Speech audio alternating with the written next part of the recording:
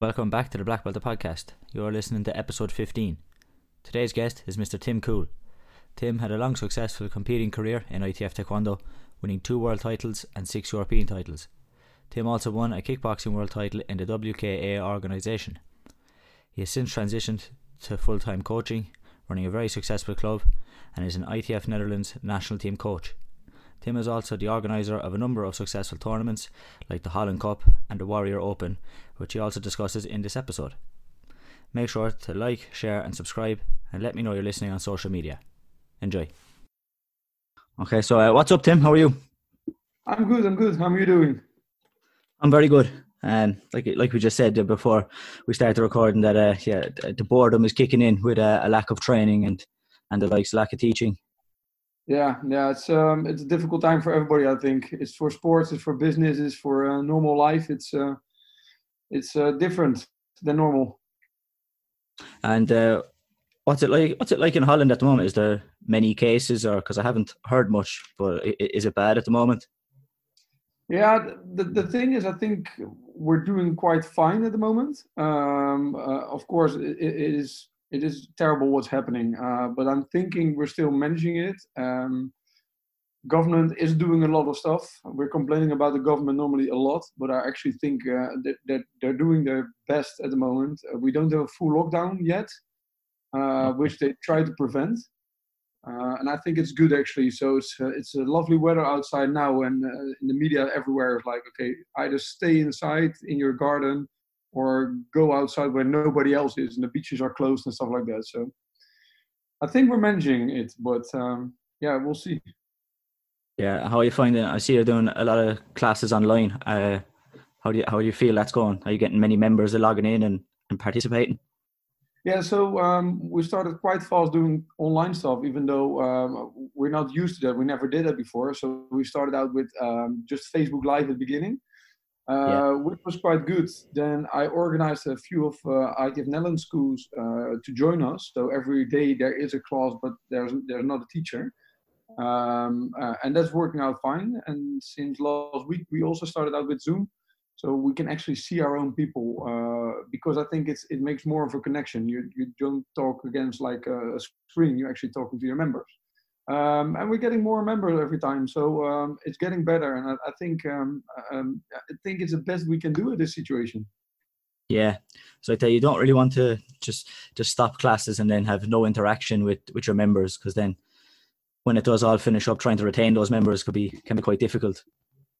Exactly, and there's a lot of things that might happen with gyms. We were one of the first businesses that had to close down, of course, because people start getting around with gyms, and people don't really see the difficulty. They're like, oh, you can just stop the monthly fee, or can you do this? But I mean, we're a small business. We have some financial buffer, but nobody expected this. So this is different for everybody.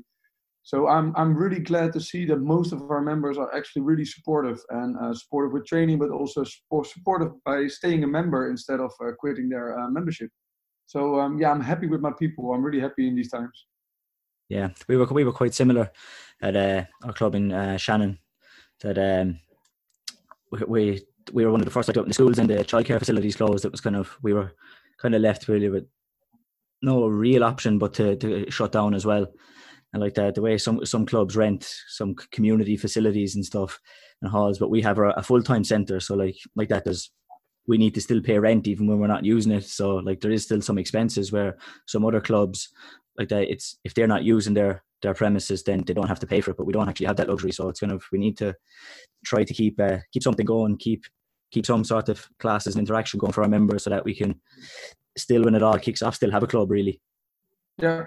The good thing is now in the news is a lot that, of course, we already knew that the older people are the most vulnerable for this coronavirus.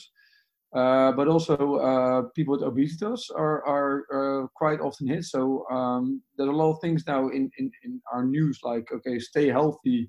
Try to, even when you're home, try to move.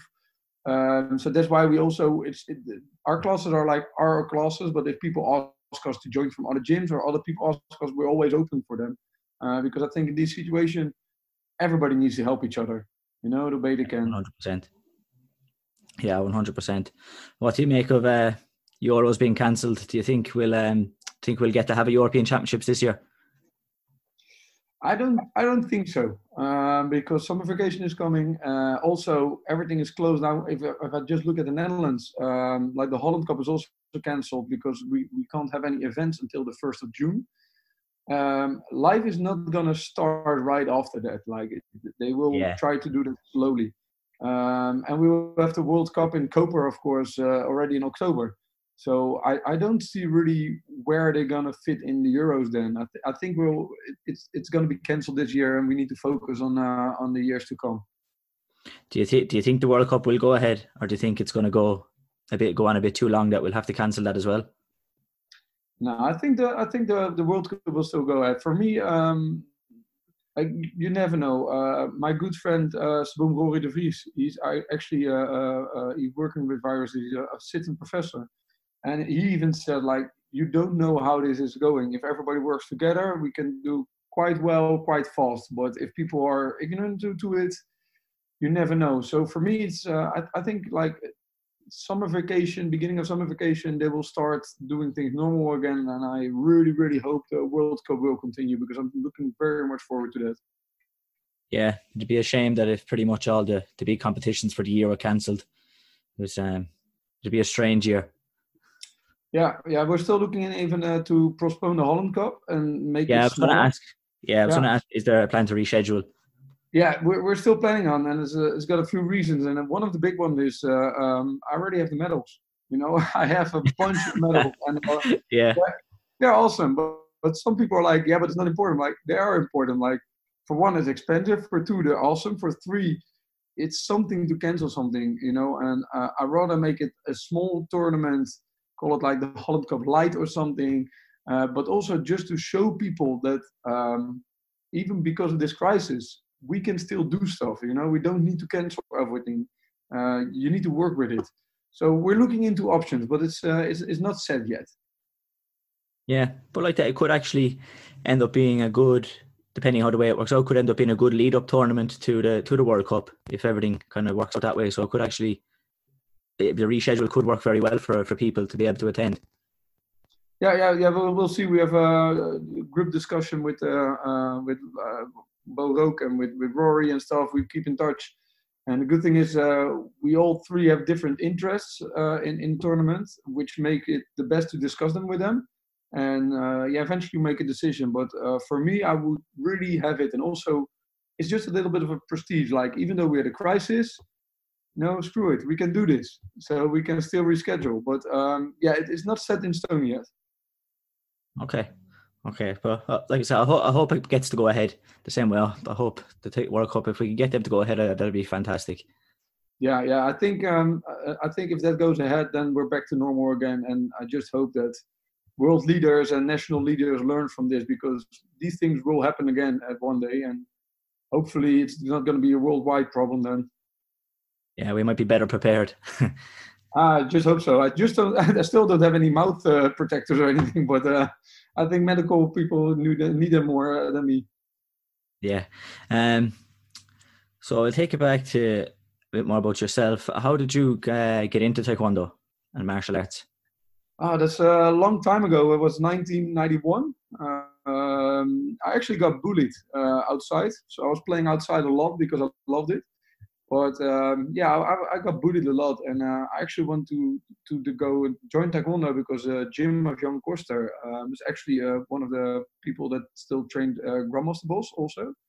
He was near my house, like, still, because I'm living in this same area, and I wanted to join, but my parents were thinking it was just pattern. So they're like, oh yeah, you just go ahead, and they dropped me off, and I did my thing, and like 3 months later it was a small club tournament. And my mother, she's usually up quite early. She brought me, and she saw some children crying, and there was punches to the face, and she called my dad and like, you know what, I think you need to come because this is a little bit different than we expected it to be. But I actually took second place back then, and they're still my biggest supporters with everything I do. So that's how I started a long time ago.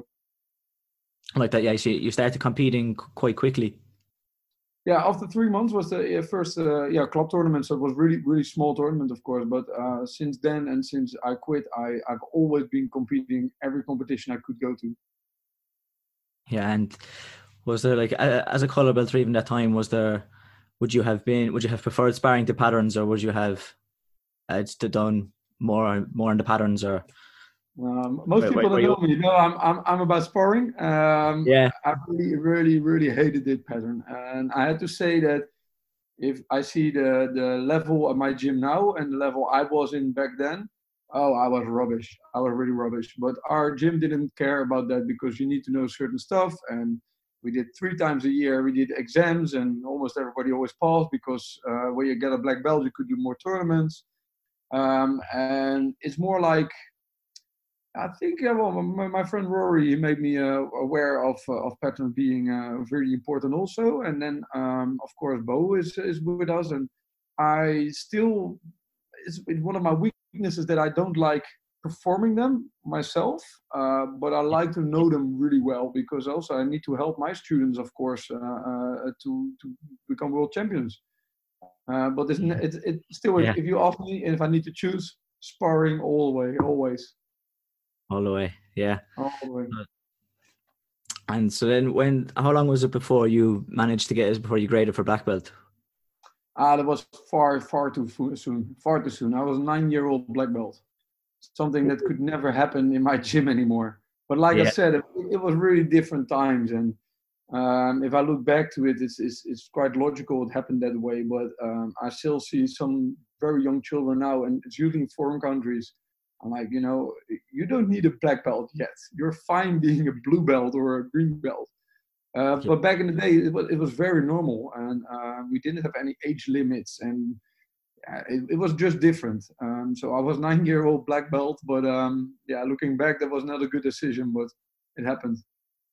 Was that more like you said to really people got the black belt that young just to allow people to go to more tournaments? Do you think that was the main I reason think, behind grading that was quick? one of the reasons, and also gym is also a business, and people sometimes forget. Some people go too much into the business side, and then it's all about the money. Some people are not going enough into the business side, and they go bankrupt. So there's still a fine line, I think, between what you really want to do and still make a profit out of it, so you can live your life. So that's why I'm really happy with my team, because I need to think about the business side, and sometimes they just say like, okay, this is maybe not a good idea. So I think it's a combination of the competitions and of exam money where they could get. If I look back, but like I said, I was 9 years old. Like I was just enjoying what I was doing, and the black belt was not even an important thing. I was just continue what I love because I graded for second then I think like 6 years later or something, and third then like 7 years later. So after that, it became very slowly for me. Yeah, you've done your time at all the other grades. Yeah, yeah. I was just competing. I was having fun. I didn't need any other grades. Yeah, like you said, you weren't competing in patterns, so there was no need to grade. No, no, no. We still have a good joke here because I'm actually I'm Dutch national champion pattern. But that was because at one point I was having my own gym and I was competing in Dutch championships, and Rory was doing the participation form. He's like, "Oh, so you want to do pattern and power breaking and special techniques?" So I said, "Yeah, yeah, just do it." And what I didn't know, he was actually doing it, and then he forgot about it because it was a joke, and I never checked the list anymore. But I was lucky because I was just a fourth degree and there was nobody in the category. And like normally I would never get the medal, but I was just like everybody knew there was nobody there, so I was standing with the medal, like screaming like I was winning. And, I think that's the joke with me always. Like I've got so many trophies, but I think eventually, without that one, I got like 3 pattern ones or something. Ah, nice. But yeah, nobody will remember. Nobody will remember that there was nobody in the section. You can just put it on the CV and say, Ah, no, but this is my "No, they'll fun medal. remember." Like everybody makes fun of it. Like the year after, there were like 6 or 7 and fourth degree and higher want to compete with me. I'm like, no, I stop when I do my best. This is enough. What was the kind of national team like at that time? Was there like an official kind of national team as such back when you would have started competing at worlds and European level? Would it have been as kind of structured maybe or professional as it is today? No, I was not that professional, but I have to say that so I've been with all the ITF associations. Um, at one point, like I was always with my coach, and he just said, "You're going to compete there. You're going to do this." And sometimes it was okay. Today you can hit as hard as you want because we were like an all-style tournament. So I went to my first World Championships, and it was in the Netherlands actually in 2000. And I was 15 years old, I think. And actually, it was not as professional as now, but the Dutch team was quite big. And the one leading the team, Nout van der Hurk, he passed away recently, actually. He did a good job of being a fair coach. So even though it was not that professional, I think it is now, we actually had quite a good structured Dutch team at that moment. Yeah. And how did you get on at that tournament? Yeah, it was not that great. No. Second match I lost, and it was stupid. Everything was in my head. I remember that. I got punched in the face after like 15 seconds, and I just panicked. And it was more the pressure of building up to such a big tournament than actually the punch in the face hit that was that bad. So, yeah, my first Worlds didn't went well, but 2 years later I was in Miami for the World Championships back then. I became second. Then 2 years after that, I was in Korea for the World Championships. I became second. And then finally in 2005, I became first. So I was building up quite good. Yeah, like I said, most of the people I speak to, they say that the first championships they go to is a learning experience. It's a little bit of a shock when you feel the atmosphere. You see that many competitors and that many good competitors that it can sometimes get the better of you, that you need that one to experience it, and then you kind of realize the level you have to get to, and then when you do we go that second and third time, it's much easier to put in a good performance. It's always what people say, like you're your own biggest competitor, and it's whenever I hear it and people are like yeah, I'm like, it is true, because it doesn't matter how many people are there. It doesn't matter who you're fighting. I mean, if you need to win, it doesn't matter if it's Dutch or Irish or wherever they're from. You need to win, and it's quite simple. It's the same game. It's the same kind of tatami. It's a lot of it's the same, but it's the building up in your head that makes it such a big thing, because you've been training for months and people are counting on you, and everybody's watching. But eventually, it really doesn't matter. You need to do your thing. It's always the same thing. Yeah, it's sometimes I try to think it's the same game that you do in your club. You do maybe a national team squad session where maybe there's just this time now we've brought in a referee and we've stuck some people in the corners, but what you and your opponent are doing it's the same. It's the same, and I have to say, my dad, I always make a joke like he doesn't know anything about Taekwondo, but when I was young, he told me one thing, and he said they're all human, and I really didn't get what he meant. But then I was like, he said, if you fight the world champion and you're nervous to fight him, he's nervous to fight you because he is the world champion. And sometimes people go like, oh, but it was so warm in the hole. That's very nice, but your opponent was in the same hole. So you need to rationalize, I think, a lot of things. And of course, that's easier said than done. But I was had, and I think a lot of good competitors, maybe also like yourself, like, before I stepped on the tatami, I was actually shitting myself. Like, I don't want to do this, and it's pressure too much. And as soon as you step on the tatami, you're like, okay, you know what? You show me you're better than I am. And that's it. Yeah, 100%. There's definitely, as I've had more experience, I've got better at dealing with that whole feeling of shitting myself. But yeah, there has been times where you're standing at the back of that mat, you've just had your gear checked, and you're kind of going, I don't want to really be here. Is there any way I could get out of this? And you're kind of going, no, I guess let's just go. So yeah, I think 100%. And I try to tell myself that now is that everybody's shitting themselves. It's that kind of thing. Everybody is. And the funny thing is, when I quit competition, I was really missing that feeling. I was really missing it, and I actually thought, like, you know what, I'm going to do one more year, just Euros and Worlds, and that's it. And then I got an invitation to fight over in England at a gala against my friend Michael Whitlock, because it was his last match. And as soon as I was there and I felt the feeling again, I'm like, okay, you know what? I'm not missing this at all. It's bad. It's really bad. So yeah, it is funny that you start missing it, but eventually you get it back. You're like, yeah, I'm not missing this anymore. So, but everybody is the same, I think, at one point. Yeah.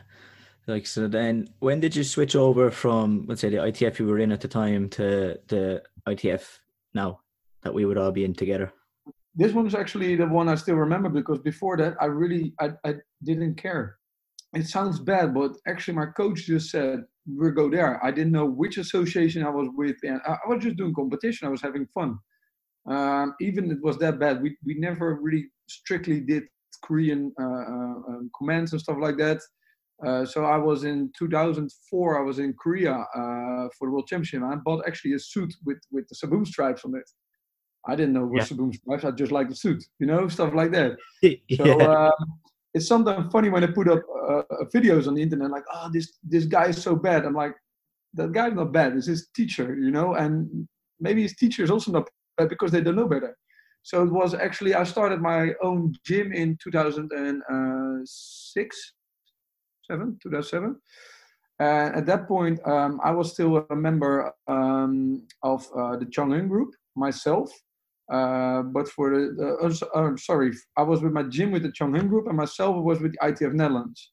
And I tried to keep that separated so I could still do my own stuff, because I was 21 years old when I started my own gym. So that worked out not that great, because you can't do two associations and have your own gym and have a full-time job, and it's too much. And I was told myself, the first one that says I need to choose, I will choose for the other one, because then they are trying to restrict me. And the Chang'un group actually said to me at that point, okay, you really need to choose now, because this is not working for us. And ITF Netherlands at that point was still quite flexible with it.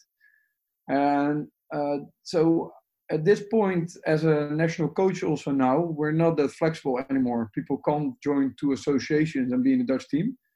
And looking back now, I actually think it's very good, because you need to focus. There's only a few people that can focus that much that they can do everything. But most people, they need to focus and they need to stay loyal, and then you can actually help them. Yeah, 100%. Like, so I suppose, like you said, the fact that at the time, probably the ITF Netherlands, they were staying flexible, and it was the association, the ITF, that were trying to maybe put a bit of pressure on that, made your mind up for you where you wanted to kind of go. Yeah, so I'm actually really happy it went that way. But also back then, the ITF Netherlands Dutch team was like 7-8 people big or something like that. And last time we were like 35-40 people. And I'm not saying a bigger team is a better team, but I think the team evolved a lot, and it became much professional now. So yeah, I'm happy it went that way. And still now today, ITF Netherlands in the Netherlands is by far the biggest and best well organized organization in the Netherlands, and it will stay for that for a long time, because all the other associations we have are small and are not doing what ITF Netherlands can do. So I'm really happy. And like you said, the Dutch team is seeming to be growing the last couple of years. Like there's maybe a time where it was quite small, 10 or 11. I don't know, maybe that's my guess, but it's time, like you said, it's kind of getting up now towards 30. Do you think the team will continue to grow? Oh, at one point, like we have discussion about it, because of course we need to do like with Stef Taplato is also one of the national coaches, and our manager Vincent Vrijs. We have discussion about it, and our ideas need also be okay with our board of directors. So if I'm actually looking at myself as a competitor, I would rather have 10 champions in a team, and that's it. I don't need a big team. That's it. But what's important is there's also a lot of people that are actually quite good, but like you said, your first tournament is never good, the big tournaments. So you need to give them a chance.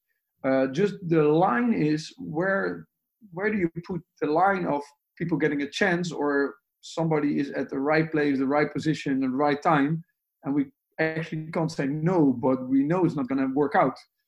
So I think we don't need to grow much more in numbers. We now need to grow in level, and in maybe also like the team pattern. We're really working on that. So we need to grow inside the categories we have already, because you can go with 100 people, but if 60 of them shouldn't be there, then I don't think that's a good idea also.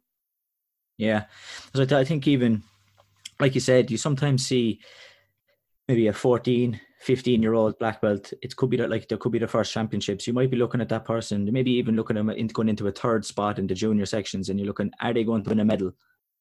The gold medal, sorry. No, probably not. It's very unlikely. But maybe, like you said, they experience it, and maybe in 3 years' time, they could be or a year, 2 years, 3 years, they could be looking at actually this person, if they develop and they experience it, they could be looking at winning a gold medal, and they could have developed a champion that way then. Whereas like that, if you just said to them at the time, no, you're not good enough, then and cut them, then they might have just even stopped training in Taekwondo, and then you've lost what potentially was a great competitor. Yeah, but it's a thin line, because of course we have like a procedure for our team. They need to do certain stuff to become part of the team. And with that, we also looked at the Irish team, how you guys are well organized, because I think for the last like 6-7 years, you guys have been doing enormously well. So it's not a trick. If you do something well, and the Taekwondo world is really open about things, I'm happy about that. You can learn from each other. Not any rules or set is perfect for one country, and every rule set has its own flaws. So we're now busy at seeing how we can fine-tune that, so we actually bring the people that need to have the experience, but also be fair to the people that don't need to experience yet, but they still have the same rule set.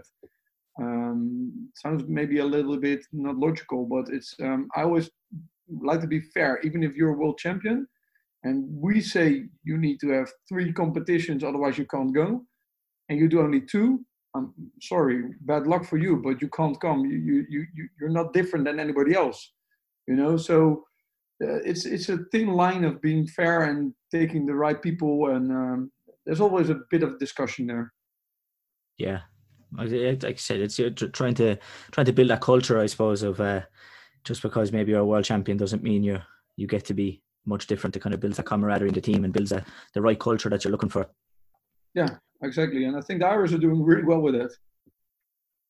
Yeah, we've been in a bit of transition after the Worlds in 2017. We lost a lot of our experienced competitors, either through they retired and finished competition, and we had some then that maybe went to other sports, to MMA and other things like that. So we've had a bit of a turnover in the team, but it's a disappointment, because I thought we would have done really well this year at the European Championships. I think there was a lot of juniors who were coming into their second, third time. I think we would have done really well, and we had a good mix. Even in the seniors, we had some people like myself and Thomas and Sarah and who kind of been there a while. I would have fancied us to do quite well, and then we had some new seniors coming in who could have done quite well. So it's a shame it was cancelled, but yeah, we're on that rebuild. But it's always nice to see when a team does well. And like on one bit, I'm always a little bit jealous, like, I won that also. But it's like I said, Taekwondo World's open. Like if you ask Master Kool, how do you organize things? People will always help each other and be honest. Okay, we do this, this, and this, and you know what? It looks very well, but we also have our problems. It's this, and this. So yeah, we apply those things to our own team now, and I think we're doing well. But it's what at the moment is a bit of a problem. I think it's mentality of competitors. There's a lot of other things, social media and all kind of things that's really, really important for them. So they lose focus, and that's bad, and that's really hard to make them see, like, you know what, it's worth it if you give up a lot of stuff to walk this path. At least I think it's worth it. So, but if I hear that it's a problem in a lot of Western European countries at the moment. But yeah, that's something we think I have a problem with. Yeah, so you don't need to be the champion on social media, I guess, to be the champion on the mats. Yeah, we have a lot of champions on social media. Yeah, I agree.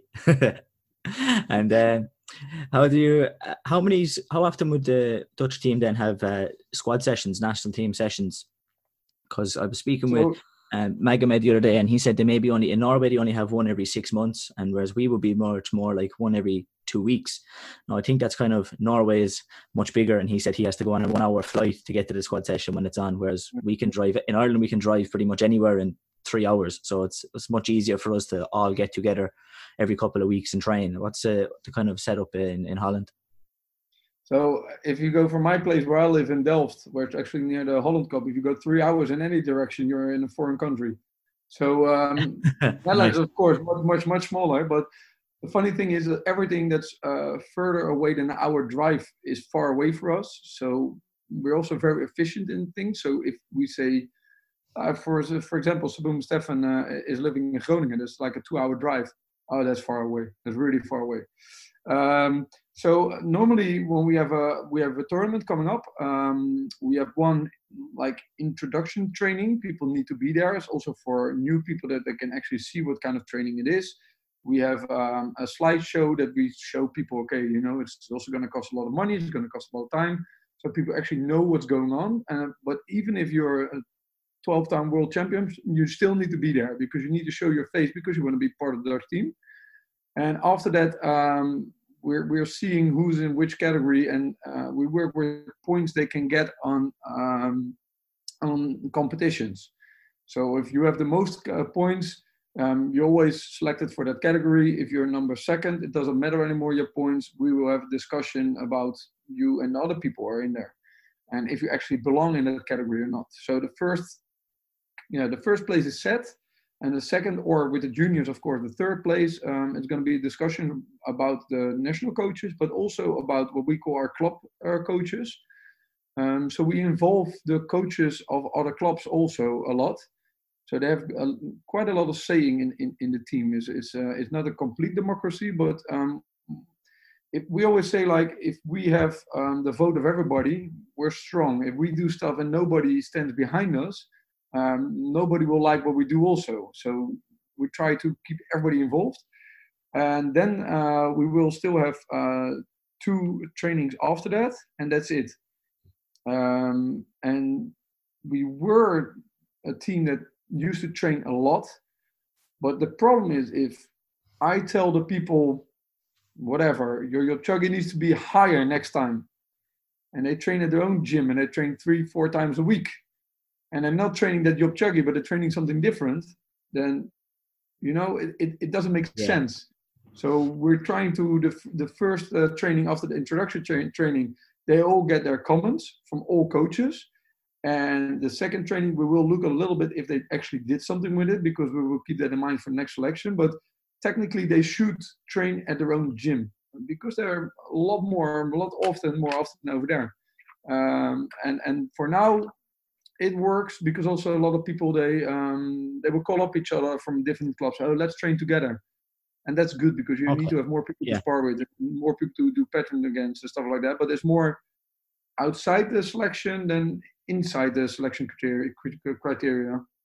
Yeah, because I do think from a point of view in Ireland that's one of the benefits that we have, is that we get together so often and train together, that the more you can get, the best people together and train with each other. So like that, success breeds success, iron sharpens iron, that kind of stuff. So even like you said, it's good that if even unofficially your competitors themselves are going and training with some of the other best people. And I think it's very important to go to a lot of seminars and to go to a lot of even WACO tournaments and stuff like that. Really trying to promote that. In Netherlands, WACO is really small, but we're trying to get it better and bigger, because you just need time on the mat, and you just need other people to fight. If we just look at sparring, and I can tell you how to make a side kick one way, and then Stefan Toplaza tells you the same way, but he tells it in a different kind of way, and it connects with you in your head. So you need to have a lot of different people and different training styles. So I think every teacher should be really open with that, because some people are like, no, you're my student, you can't go anywhere. No, you're my student, you should go everywhere. I think that's much more important. Yeah, not a lot of people, I suppose, have that perspective, or have that opinion that it's kind of, if you maybe go someplace else, it's, well, then now you think I'm maybe not good enough, so maybe you should go train with that person. But like that, oftentimes it's a number of different perspectives, and that can actually help kids. I would think it's always about what's best for your competitor. If getting advice off what this other person is good for them, then it's good for you as well as a coach. Exactly, and I think a lot of problems is to do with ego. And that said, I got a huge ego. I know. I mean, if you're a champion, you need to have a huge ego, but you need to also be able to step aside with that big ego, because it's very easy. If you have a competitor and he's not happy with you and he sees other things at other gyms, they will go anyway.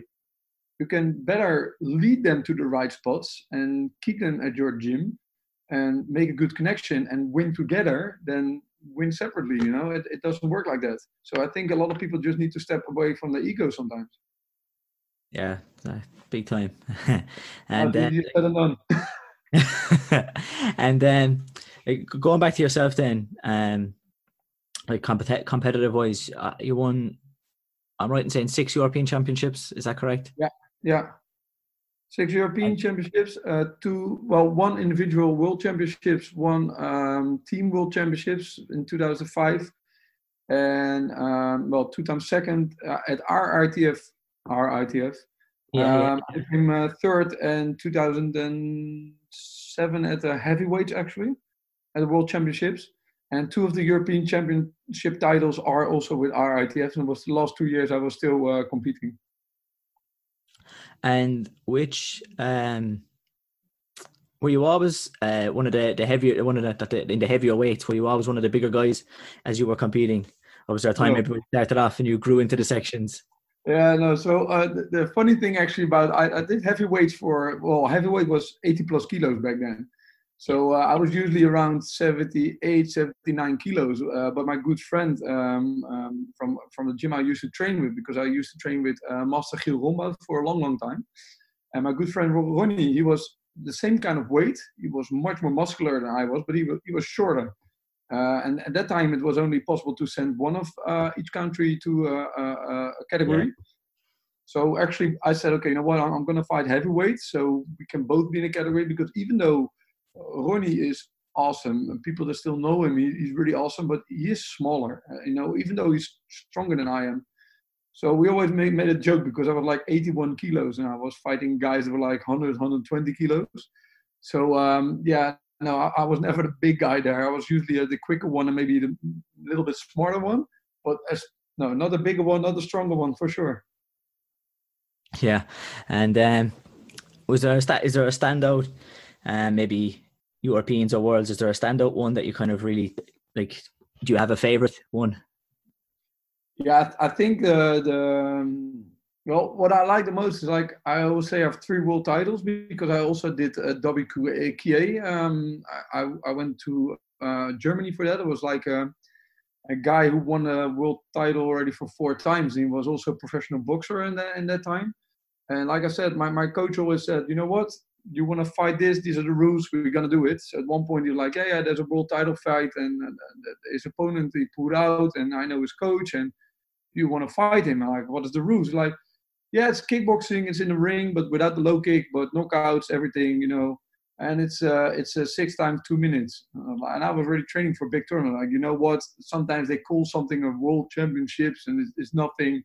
Let's just see. And it was actually the first time I actually got paid to go there. So I'm like, oh, that's okay. Oh, nice. That's always a bonus. Yeah, that was nice. And we had a official weigh-in the day before, and there were cameras up there and stuff like that. So I said to my coach, like, what the hell, They're like, oh, this is a little bit more official than I thought it would be. And then there was actually a big arena with 1 ring in the middle. And it was never the idea that I was supposed to win that, because he just needed an opponent at that time.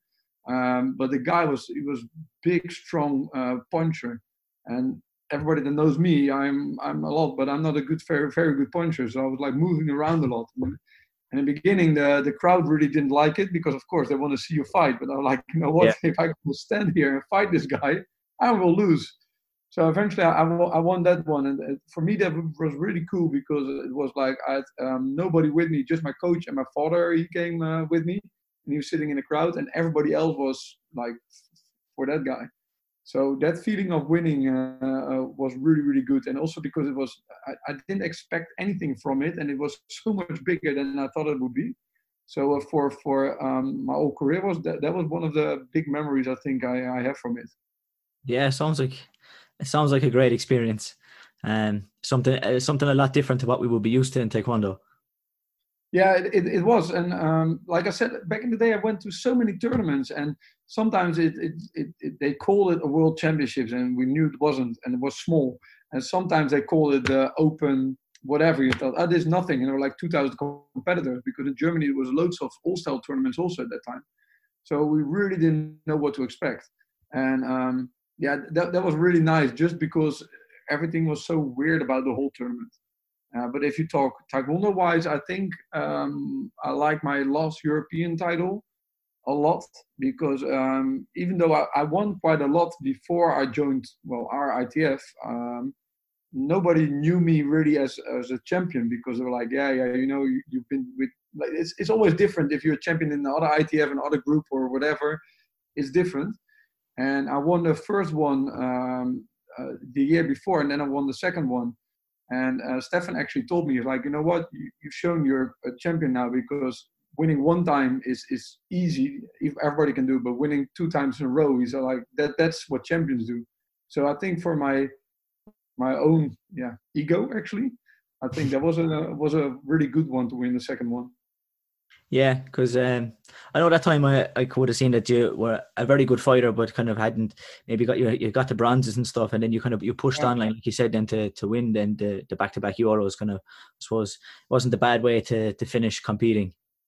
No, it wasn't a bad way. I really wish I could win the World Championships as well, but yeah, face it, I lost eventually because I was injured, and I couldn't fight, and I was Mr. O'Rourke. I was, and yeah, he's a really good fighter. He became second then, and I was really angry, and I was like, you know what? It was in Italy, and Stefan was coaching me. I'm like, you know what?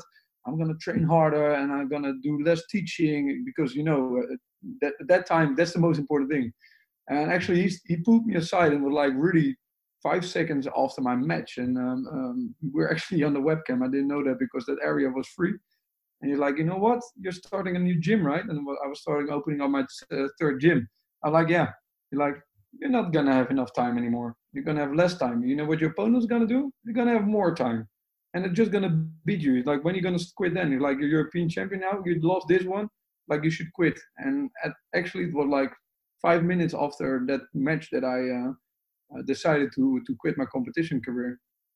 And looking back, I'm happy with a friend like Stefan, because you need people to be honest with you, because you have some people that are like 40 years old who are really, really good, and they're still competing, and they lose everything. I'm like, it's not, it shouldn't be like that. Yeah. And so did you know after that, straight away after he had pulled you aside and you had that conversation, did you know straight away that you were finished, or was there a little bit of maybe defiance for a little bit of after, and then you kind of needed a bit of time to think, okay, yeah, he was right, maybe I should?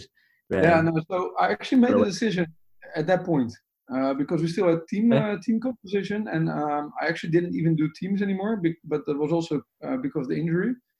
Of course, every time I saw my own category, I'm like, I need to be in it. I can still do this. But to be honest, when I saw the Euros, I saw the final. These guys are great. These guys are awesome these days. So I can't compete in that anymore. So actually, I was happy that 2 years later I had the fight with Michael Whitlock. I won that one, and I'm done now. I got a lot of other things I can focus on. And then, like, when you would have finished competing, would you have had many people on the national team? Would you have been trying to balance coaching people for the national team and competing, or was it more so that when you finished competing, you made a push to get people onto the national team? So I was doing both already, because I had a lot of my own people already in the national team. But I was like, if it's the day I need to compete, I'm not doing anything. And I think you need to block yourself. And I already knew also in Italy, because my good competitor, Cody Oranje, was also competing. And I was actually looking at him instead of focusing on my own competition, which is something you shouldn't be doing. So, I was balancing a lot. But then when I actually quit it, I could do everything I wanted for the national team. So you need to let go sometimes, even though it's hard. You need to grow in other areas as well. So now I can do everything I want. I have my gyms, I organize tournaments, I'm a national coach. I had my run of competitions. It's okay now. Yeah, and do you find it's maybe not to the same level of enjoyment, but it's still a great, I would imagine a great feeling having having your competitors from your club step out and do well, and helping them achieve some of the sort of things that maybe you would achieved. Yeah, so that's actually, it's a different kind of winning. I had to get used to it. But in Germany, I had my first own world champion, Lisa, and yeah, I'm not a very emotional guy with those things, but yeah, that got to me, and it's a different kind of happy, because normally, like I said, we have a big egos ourselves, so we want to do everything ourselves, and this is a team effort, and yeah, so it's great because I have a winning mentality, like a lot of our competitors, and I keep winning, just in different kind of sections in life, Yeah. So it's important. Yeah, it's hard when you're a coach and you're sitting on the chair, and it's not like the PlayStation where you can click a button and they do the technique that you want them to do. It's much harder than that. You're kind of telling them, and maybe you can see from back in the chair what they need to do, but trying to get that to the person and then them to process it and then make it happen. It's the challenge. And then so when it does come together, obviously, that can be a great feeling. It's nice, and I got still learned a lot for coaching and even teaching, because like I said, I was always the heavier person, and a lot of people in the Dutch team, I don't know why, because we're one of the tallest people in the world. We have a lot of like 70 kilo kind of guys, but they spar a lot different. Like you guys spar a lot different than I used to do. So you also need to find that click to see how can I train somebody and give them an own style, and also the style of that kind of category. I mean, there's so many things happening in your guys' category. I'm like, oh man, how quick that is, But if you go to my category, you get points. You're like, how hard it is, So there's a lot to learn, and yeah, I always like it. So it's a different. Like I never quit doing competitions. I just quit the job that I used to do of competitor, and now I have a new job. And was there much of a difference? Did you find, like you said, like even different categories have different styles? Did you find much of a difference across even ITFs? Did you find you had to maybe adjust your style across as you went to the different ITFs? Yeah, so I think that's what I really like when people will also do different kind of sports like kickboxing or whatever, because you need to adjust a lot of things. But like the other ITFs sometimes also have different rules than we have. But the main thing is like your core competitor needs to do the same, and you need to adjust small things. If somebody tells you now, okay, you need to spar a kickboxing guy and you can knock out, you will do mostly still Taekwondo, but there's a small switch that some things will be different.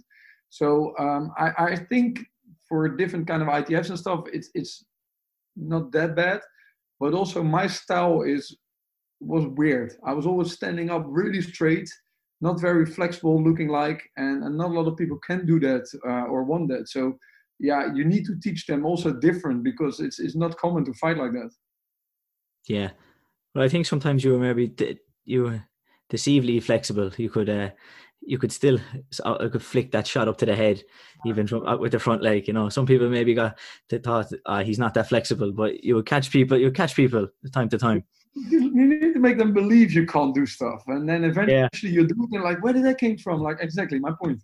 And even though people always told me like I got quite a good sidekick, and like yeah, I'm gonna train for your sidekick. That's okay. You have plenty of ways to make it. So you need to always be a step ahead and surprise people with what you actually can do, and not what people think you can do. Yeah, and oftentimes watching a person, what their sidekick looks like, is a lot different when you stand in front of them and you actually have to deal with it. It's but watching what you need to look at. You can make a game plan, but then when you're in there, sometimes it mightn't look the same as you thought it would. Yeah, and I always say there's a difference between knowing the way and walking the way. So it's very good if you know how everybody's fighting, but you need to still fight them. And like Mike Tyson always used to say, like everybody's got a plan until they get punched in the face. And 100%. It's actually true, because if you're training for 6 months against my sidekick and I make the first one and it didn't go the way you wanted to, your 6 months of training for the sidekick is almost gone if you're not strong in your mind. So yeah, I love sparring. It's like chess, I love it. Not that I like chess, but the idea of it. The idea of chess, yeah. I'm kind of the same. Yeah, it's Yeah, you think because you like sparring, you'll really like chess, and then you kind of, if you have a game of chess, you realize you're not that good at chess, and it's much harder. It's a No. bit different, you know. It's like, It's very different. But the whole thing, what I like is that there's like, I like to teach pattern as well, and Bo is really good at pattern. Like I think she's fabulous. But for me, the problem is why I, as a person, wouldn't like doing pattern that much. Like everything is set in stone. Of course, there's small adjustments what people think it should be. But with sparring, it doesn't matter how, as long as you make more points than the other one, you're winning. yeah, So there's so many ways you can win, and that's what I like about it. the creativity to it. Yeah. The idea that nobody is the best in something. There's always somebody that can do something better than you and might win. It all depends on the day itself. Yeah, 100%. And is that you spoke about how you like to support the WACO Association in the Netherlands, and I'm interested to maybe find out what's the popularity of kickboxing in the Netherlands, maybe versus Taekwondo, because in kickboxing, there's a lot of Dutch kickboxing. It's nearly like its own style, and to Yeah. some degree, the different guys like Alistair Overeem and guys who would have went to MMA and Raymond Deckers, they'd be kind of famous guys for that kickboxing style. So would Taekwondo, like, what's the popularity of kickboxing versus maybe Taekwondo in the Netherlands? So kickboxing and not just spoken about WACO, but like K1, Muay Thai, Thai box, everything. It's big. It's really big. It's just bad that it's getting a lot of bad news about it, and it's kind of logical. I mean, if you see Rico against Butter, and there's more fights beside the ring than inside the ring, I'm like, it's so bad because it's such a great sport, and it's also good publicity for our sports because it's martial arts in general, I think. But you would never see that in Taekwondo, and that's what I like about it. So the kickboxing is really big, but the news about it is bad at the moment. But I think in the Netherlands, kickboxing wise, we're one of the best countries in the world still doing kickboxing. Which is said something that's already for like 20 years, maybe longer. And I love it to see that. Yeah, like the Rico Verhoeven is probably the biggest name in kind of that kind of style of kickboxing. So yeah, is he a big celebrity then in Holland? Yeah, I think he is. There's a lot of people that could join his seminars and stuff like that. So I've never been to one of his seminars. I would like to maybe, but I'm not somebody that's really idolizing somebody. I would go to somebody to see how he's teaching or something. But these classes are, of course, for everybody. But he's a big name. Like the Butter against Rico was a big thing on social media and online, and there was groups against each other, and it was huge. But it's funny that like if you go to the Yokoso Open WACO Championships, which is unfortunately was cancelled in March, you can also just find Sam Schild walking around there. So he's also connected to other kinds of kickboxing, which is really nice to see. And of course, Stefan knows all these guys because he used to fight with them. Yeah. So it's good as well that there is that connection there between the sports. Yeah, it's just too bad that I think WACO is a nice connection, like the tatami sports especially, but also the ring sport. There's a nice connection between the full contact Thai box K1 part without any like facial protection and stuff like that, and sometimes for people too much traditional Taekwondo stuff.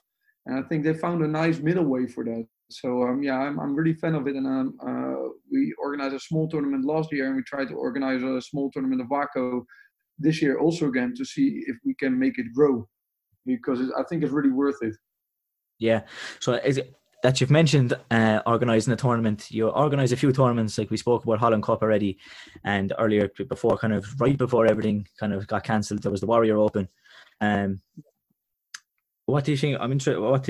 What would you think is do you find is the biggest challenge in organising a big tournament like that? Because obviously we had an Ireland World Championships were in 2017, and my instructor and my coach Adrian was involved as organising. So I kind of had I was speaking with him and would know the kind of challenges maybe that they were facing. So I'm kind of interested to see what kind of challenges or what is the biggest challenge you feel that is with organising a good successful tournament.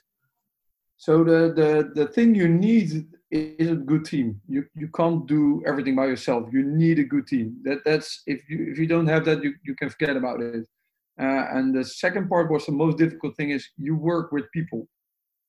Wherever people are involved, there's problems because you think one way, the other think the other way. You think I should do this, the other think you should do that. So you need to have really your rules set out. Okay, we need to do this, this, and this. And I think Dutch people are very organized culture. So if even I love to go to music festivals as well, and I've been to also music festivals outside the Netherlands. And organization-wise, the Netherlands still are the best in it. And I think that's the difficult part. You work with people, and you need to keep everybody satisfied, and that's not possible because you also want to set a certain level, and you want to do your own stuff. But what I always said with the Holland Cup, because we organize it now, well, technically this year should be the 11th time. So I was quite young when I was still young then. I was 24 when I was organizing the first one. But we always used to say, like, I want a tournament actually where I want to compete as a competitor. And that said is that if people give you feedback, you should do something with it.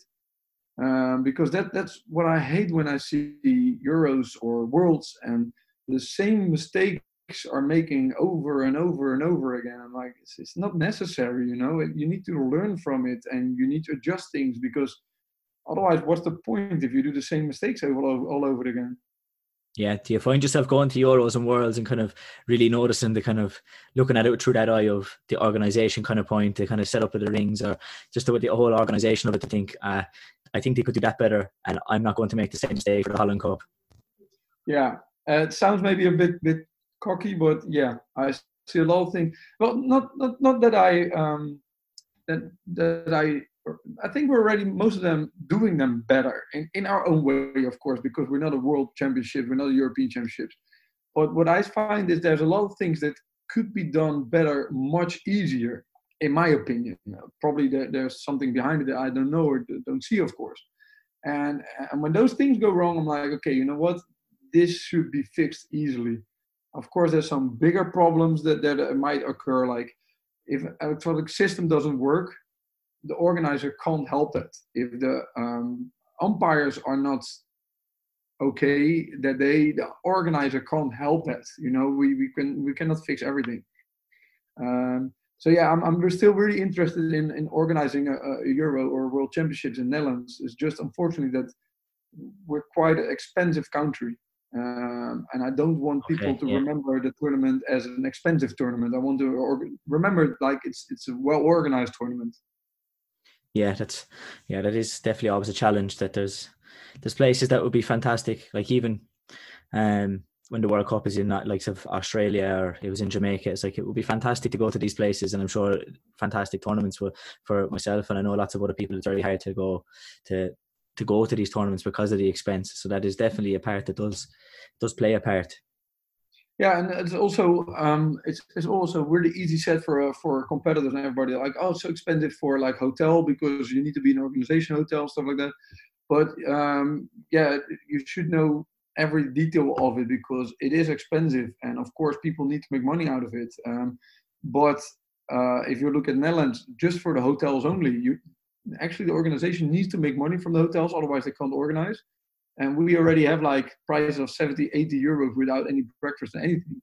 So you need to make those prices 100 and 120 euros a night, which is ridiculously amount of much money, I think. So yeah, that's really too bad. And like you're saying that organising now, I haven't organised the Holland Cup for what would have been coming up to 11 years. Do you find that it's much easier now, or do you find like it's still a challenge that it takes? It takes a lot of time. It's always a challenge. No, it's always a challenge. There's always new things, but we have a awesome team. I can't say that enough. People always say like, oh, you thank your volunteers again. My volunteers are the Holland Cup. For one, we have the organization committee. Of course, we organize it. I'm head of it. But we have about 40 to 50 volunteers helping for the whole weekend. And most of them are helping already for years, so they know exactly what needs to be done. They even sometimes need to know things better than the umpires are there. So they're actually telling the umpires, I think you should go there and do that. And it needs to be efficient. So you really need to go there. Yeah, if we had like a new team every time, I would go crazy. I would really go crazy. It's so nice. Yeah. It's so nice to trust people, and that some people go up to me and you know what? I did this and this and this because last year we also did that. Is that okay? And 9 out of 10 times I say yes.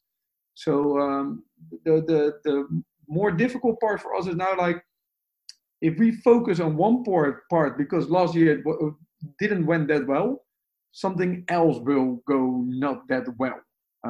But also usually the things that we see as an organization and not even the other people can see it. So that's a good thing. And as well, you were involved in organising the Warrior Open, and that was the first year of that tournament. Is there a plan to carry that going forward into next year? Yeah. So we have big plans. It's funny that we were in training camp of the Solovets in Ukraine, and Master De Silva was there, and I was there, and I was injured, and I think he was also injured. He was working, so we knew each other for years. But sometimes, like we know each other for years, we never talk like this. You get to know each other better. And he said, so like I would like to organize a tournament in England, like the Holland Cup. I'm like, oh, you know what? If you need any help, just let me know. And then last year he said to me, okay, you know what? I would really like to organize it with you. So because Master Silva has some great ideas. He's a very clever man and sees a lot of good things in Taekwondo, and he's got big ideas. But he said, yeah, if I won the Holland Cup in England, I need the organizer of the Holland Cup. So we started off with a really good connection already. We didn't actually say, okay, you should do this, you should do that. It went on like that. And we have big plans for the Holland Cup, the Warrior Open, and maybe even more tournaments to come. But it all started with the first one, and it's for us also difficult. Like I brought some of my own people, but it's you need to build up something from not zero, but English mentality is different than Dutch mentality. I need to get used to that. They need to get used to me. The volunteers are new. They need to get used to me. I need to get used to them. So it's a startup, but I think Master De Silva thinks the same as I do. So we will make the tournament better every year, and I really think at one point it will be as well run as the Holland Cup and even bigger because England has so many more Taekwondo competitors than the Netherlands already. So yeah, it's going to be good, and then we see if we can make like a connection between the Holland Cup and the Warrior Open, and maybe we have other tournaments that can join and reach the same standard. Yeah, it was obviously I was there, and it was a really good, it was an enjoyable tournament. There was some good level of people there, but it was looking like it was a good lead up to the European Championships. It's a good start. Yeah. Would you look at maybe making the rings a little bit bigger or a change? So we always have this discussion with the Irish, which is nice, of course, and I understand the bigger rings, of course, because international standards and everything is what we do.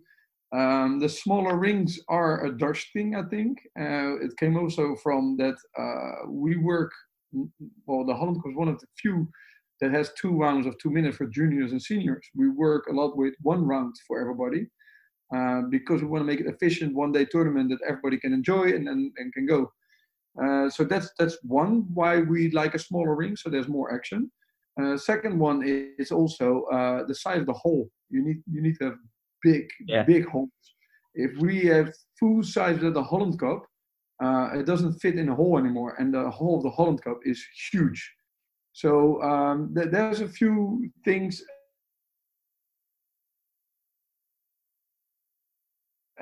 Deep in my heart, if you ask me, I would like the junior, senior, black belt competitors to have the full size rings. But organization-wise, it needs to also be possible.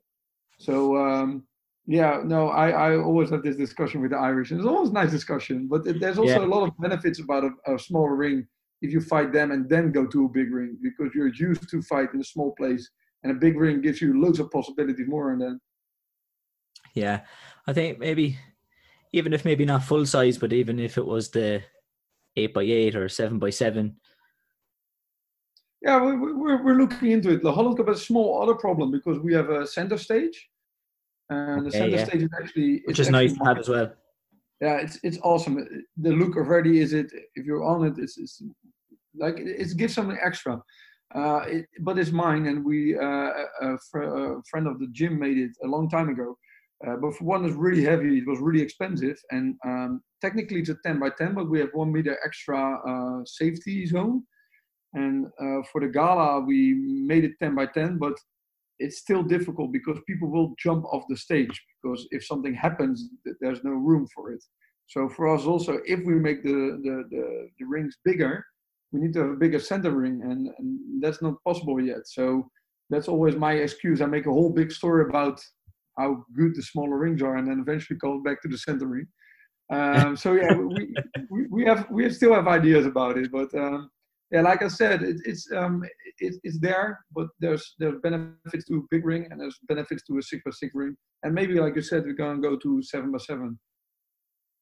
Yeah, and then like as you said with the stage, and I've asked quite a lot of people this that I've had on the podcast recently is that like in Germany, obviously they had the semi-finals and world finals on the side rings around the side. What did you make of that? Would you have preferred to have maybe see all the finals switched onto the center ring, or did you think it was okay the way it was?